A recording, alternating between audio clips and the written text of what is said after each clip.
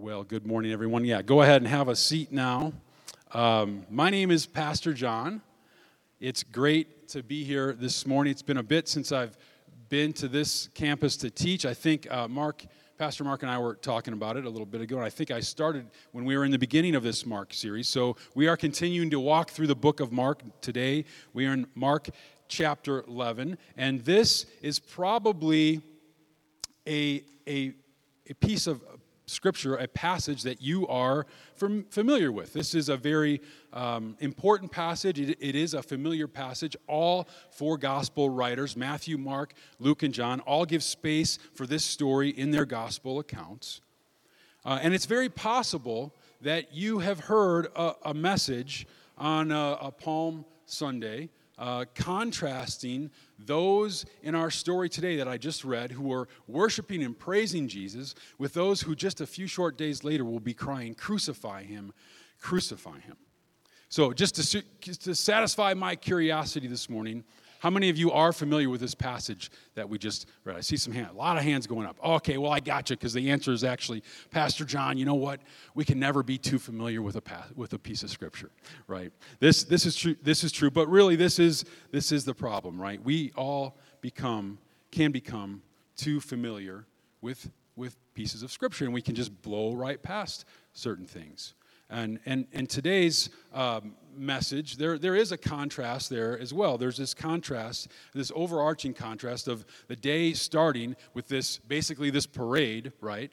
Jesus entering Jerusalem, and it ends with Jesus in the temple, essentially looking around and looking at his watch, so to speak, and saying, "Okay, guys, it's late. It's time to go home."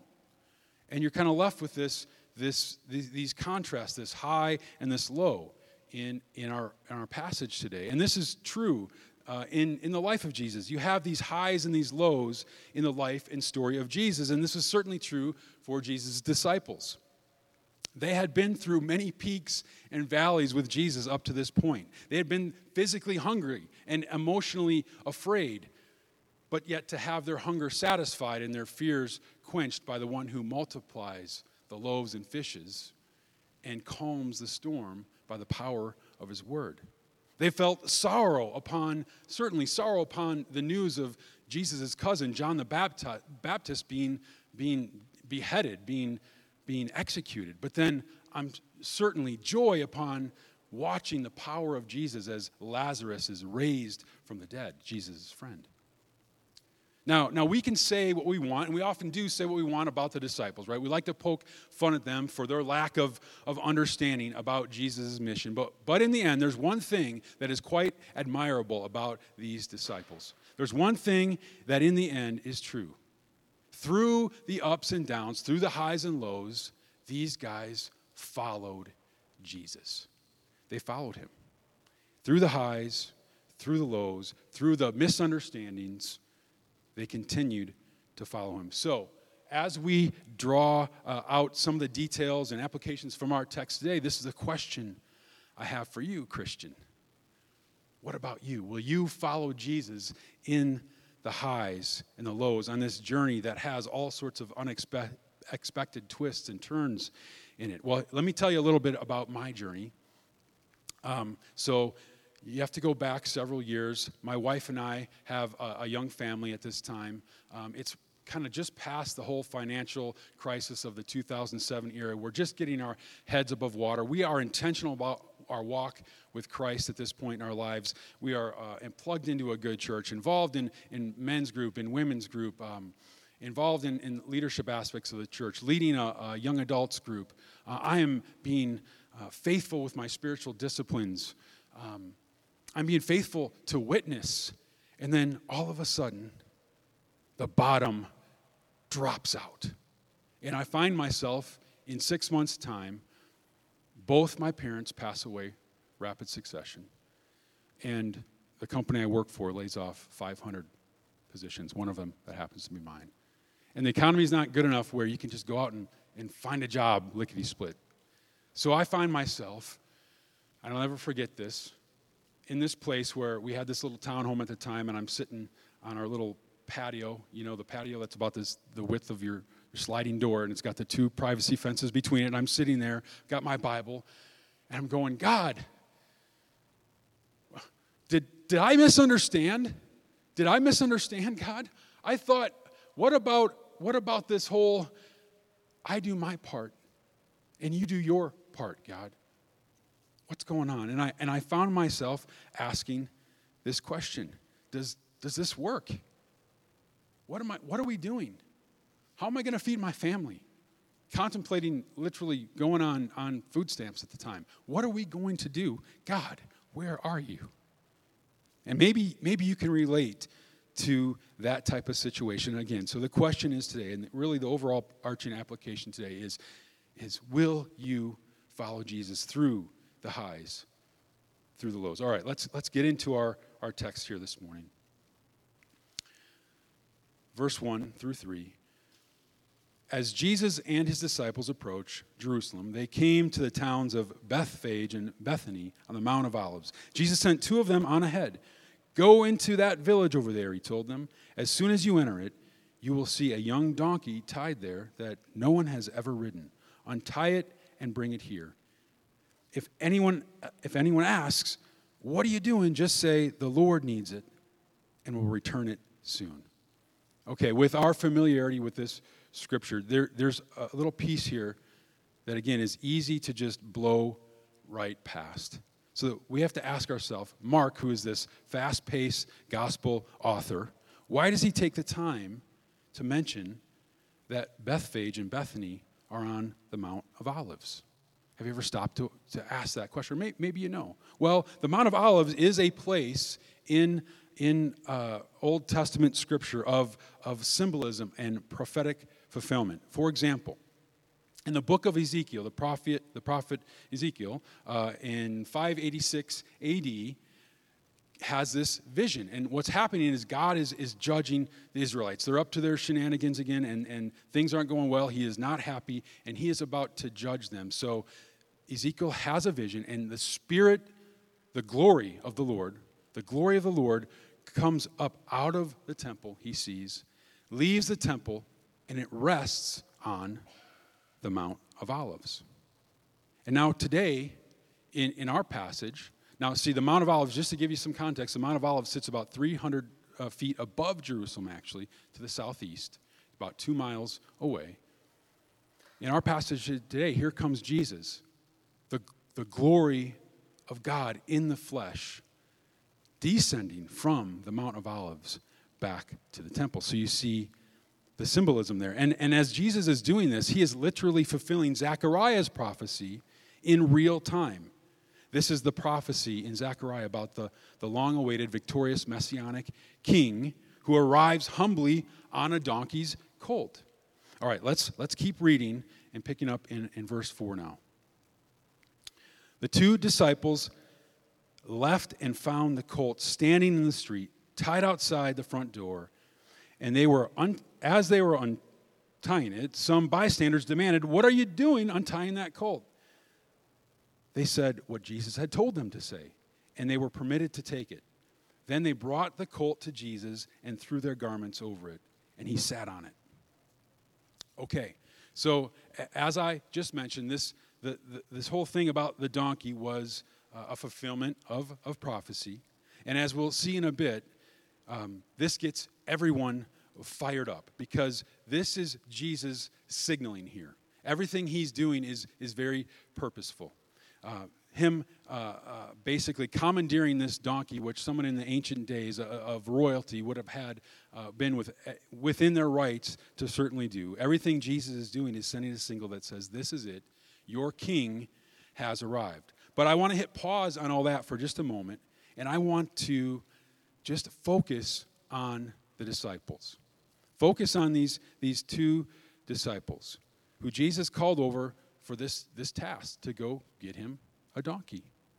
Now, I imagine when Jesus called them over, I can only imagine what they were thinking. Okay, they had been heading toward Jerusalem. As we've learned in the weeks past, Jesus is very purposeful, and I think they're beginning to think, okay, this is it. And they might have been thinking, okay, I wonder what Jesus is going to ask us to do at this point. Maybe he's going to ask us to go pick a fight with a Roman soldier. Or, oh, hey, do you remember a few weeks ago when Jesus turned over the tables in the temple? Because he does that twice, by the way, if you didn't know that. Maybe he's going to go ask us to cause some, maybe he's going to ask us to start the temple on fire. I don't know. No, he wouldn't do that.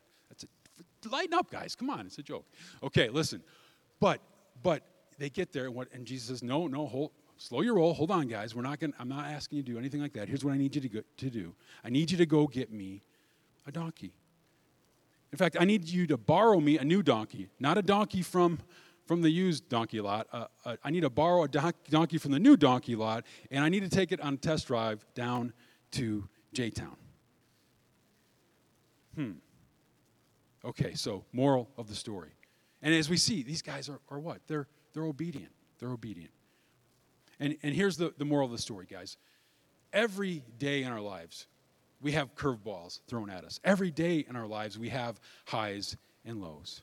And so what do we do when Jesus simply says, hey, I need you to fetch me a donkey? Will we obey? Essentially what Jesus is doing here is setting up a divine appointment for these guys, isn't he? Now, we don't know if Jesus arranged this supernaturally or naturally. It doesn't matter. Either way, if you do the math, it's a divine appointment. And these guys obediently walk right into it. What do we do when Jesus brings us these promptings? When he has a divine appointment for us, do we say, Jesus, you know what, I'm preoccupied right now. Life, whether life's great or life is in shambles for you. You guys fill in the blank. High or low, it doesn't matter. Are we sensitive to the Holy Spirit to walk into these divine appointments? Let me tell you a little bit about one I had. This happened on the timeline of the story I shared with you. This happened just shortly before everything broke loose.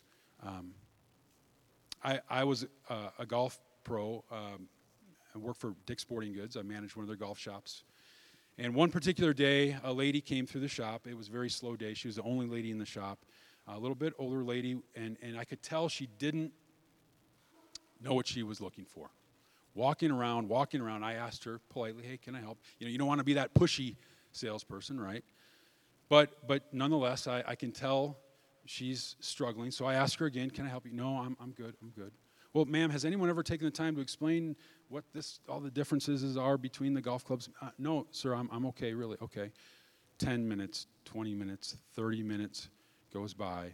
40 minutes goes by. She is still wandering around my golf shop. With that, I'm feeling a prompting from the Holy Spirit. You need to go say this to her. She's not here for golf. She's here for me.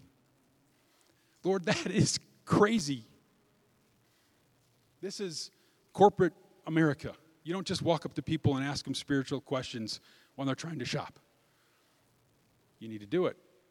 Okay, I'm going to go fetch Jesus' donkey. So I walk up to her. Now, what I want to say is, listen, this is crazy. I don't even know what I'm doing here. You may want to go, report me to the anti-Jesus police or whatever. I don't know. But listen, I need to ask you a question. And as I ask her if she turns to me with big eyes and like, hey, listen, okay, I told you I didn't need help. And I just say, ma'am, is there something I'm supposed to be praying for you about? The moment that came out of my mouth, her eyes flooded with tears and she began to weep. She said, listen, first I can't even believe you came up and asked me that, but yes, I need prayer. I need prayer right now. I just found out terrible news about my husband. Would you pray for me? I said, oh, okay, well, let's go over to the hitting bay and let's pray. And we did. Friends, these disciples had no idea that this small act of obedience was fulfilling prophecy. They had no idea that prophecy was so closely connected to John 3:16. For God so loves the world that he gave his own one and only Son, that whosoever believes in him should not perish but have everlasting life. And friends, we need to be available to step into those same divine appointments. Now, listen, you don't have to be a psycho like me, okay? Maybe it's not, grabbing a megaphone and going down to Salt Lake and and sharing the gospel down there. But maybe it's just bringing your neighbor a plate of cookies with a gospel note attached to it. Maybe that's the donkey Jesus wants you to go fetch. Or how about this? We are called, 1 Peter 3:15, but in your hearts honor Christ the Lord as holy, always being prepared to make a defense to anyone who asks for a reason for the hope that is in you, yet do it with gladness and respect. Are you prepared with that answer? And I know the pushback sometimes is, well, yeah, it says for anyone who asks. Okay, well, friends, church, are we making them curious enough to want to ask? Are we making them curious enough about our lives to want to ask? Are you showing up to work on Monday, and when your coworkers say, how was the weekend, how was life? You go, well, you drag in on a Monday like the rest of them and say, well, life, it's taken forever. Or do you say, you know what? No, I started my week yesterday on Sunday. That's when my week started. I started going to church, and I praised the Lord Jesus. And you want to know why I praised him? Because he died for my sins. He rose from the dead to give me life. How was your weekend? And again, you don't have to be a nut job like me, okay? But are you ready? Are you purposeful to go fetch a donkey for Jesus? Because, we have an opportunity to fulfill prophecy too. Matthew 24:14. This is Jesus speaking. And the gospel of the kingdom will be proclaimed throughout the whole world as a testimony to all nations. And then the end will come. Friends, how many people can we connect to John 3:16 before the end comes? Are we going to be obedient like these disciples, even through the highs, through the lows, even when we don't understand exactly what Jesus is asking us to do, to just do it, to just be obedient, to just go fetch Jesus a donkey? One more thing we can learn here. The next time you find yourself confused, up, down, in the middle, in between, I want you to think about this passage. Think about, well, let me ask you, are you surprised that when the disciples showed up to do this, that everything was exactly like Jesus said it would be? Does that shock you in any way? Next time you're wringing your hands about your situation, remember, Jesus knows exactly what is going on in your life. Jesus knows everything. He controls everything. What's our job? Church, our job is simply to do the next faithful thing he's put in front of us to do. And trust him. All right, let's continue on to verse 8 here.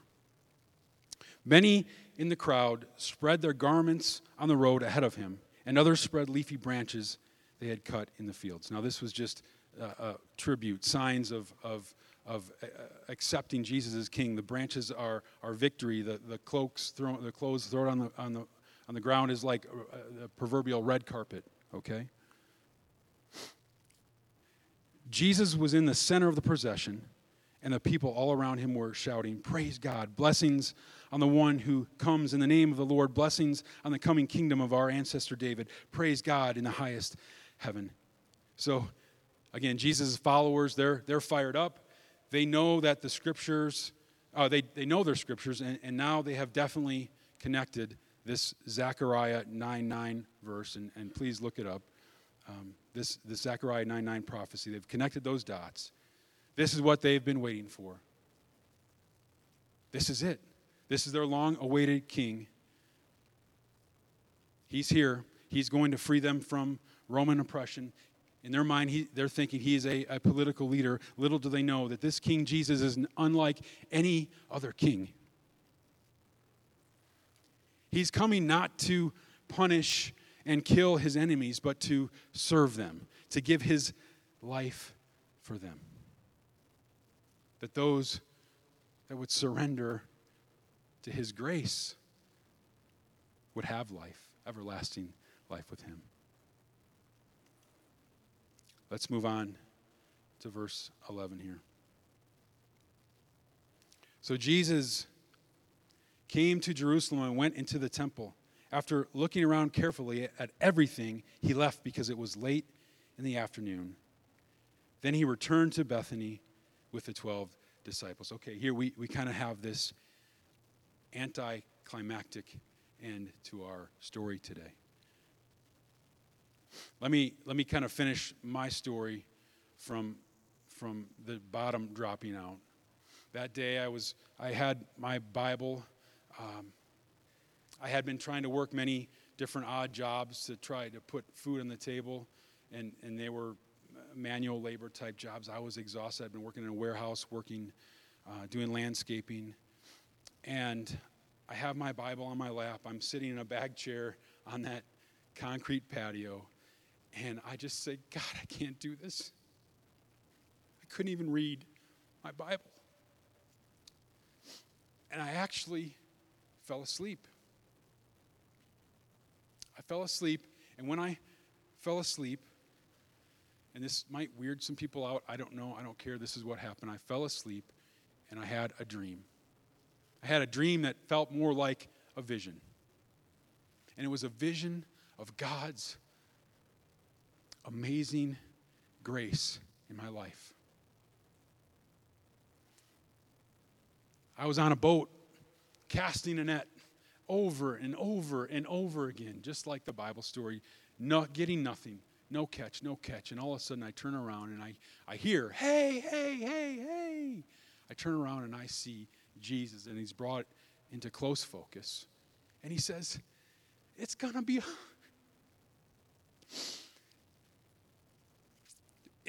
all right. Just throw your net on the other side. I don't even know what that means exactly at this point. But I wake up, and my spirit knows God is in control. And his grace is indeed. I sing about it every week at church. Your grace is enough, but is it really? Do we really believe it? And I woke up, and I went, wow.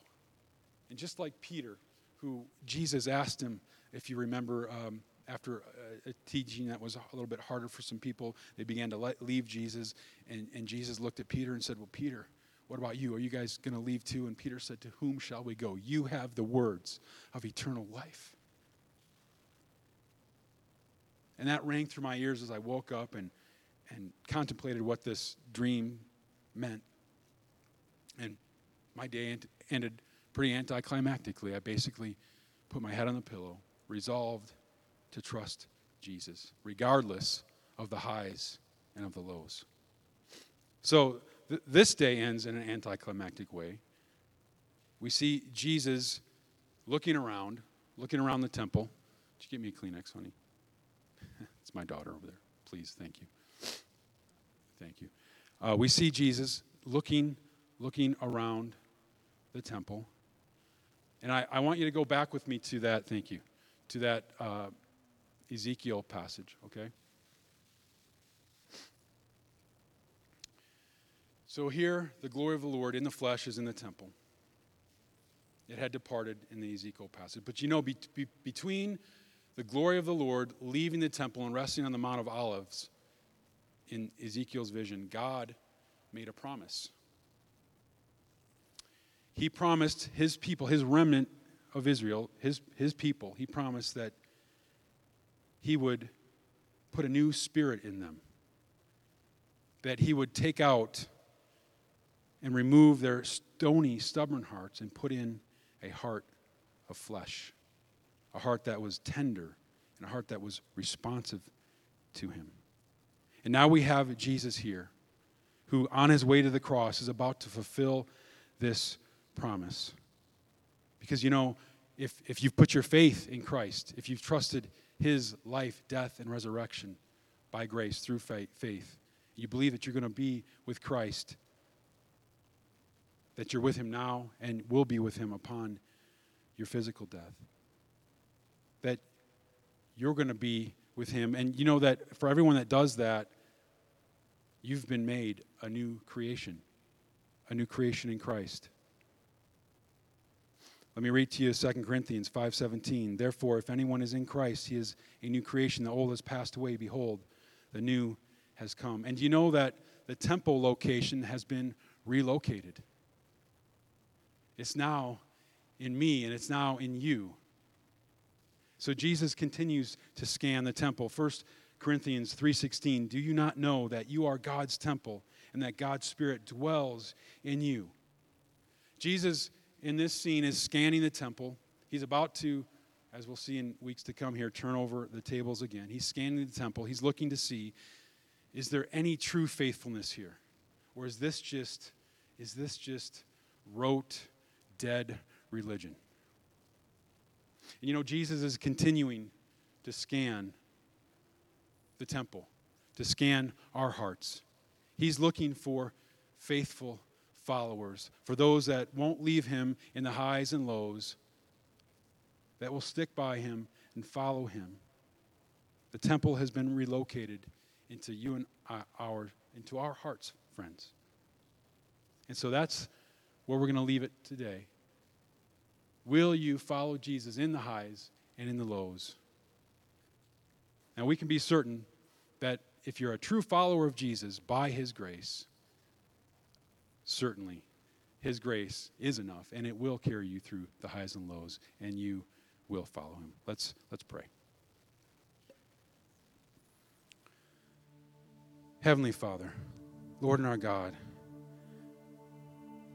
Lord, we do thank you that your grace is enough. We do thank you, God, that you are sovereign. Lord, we do thank you, God, that even though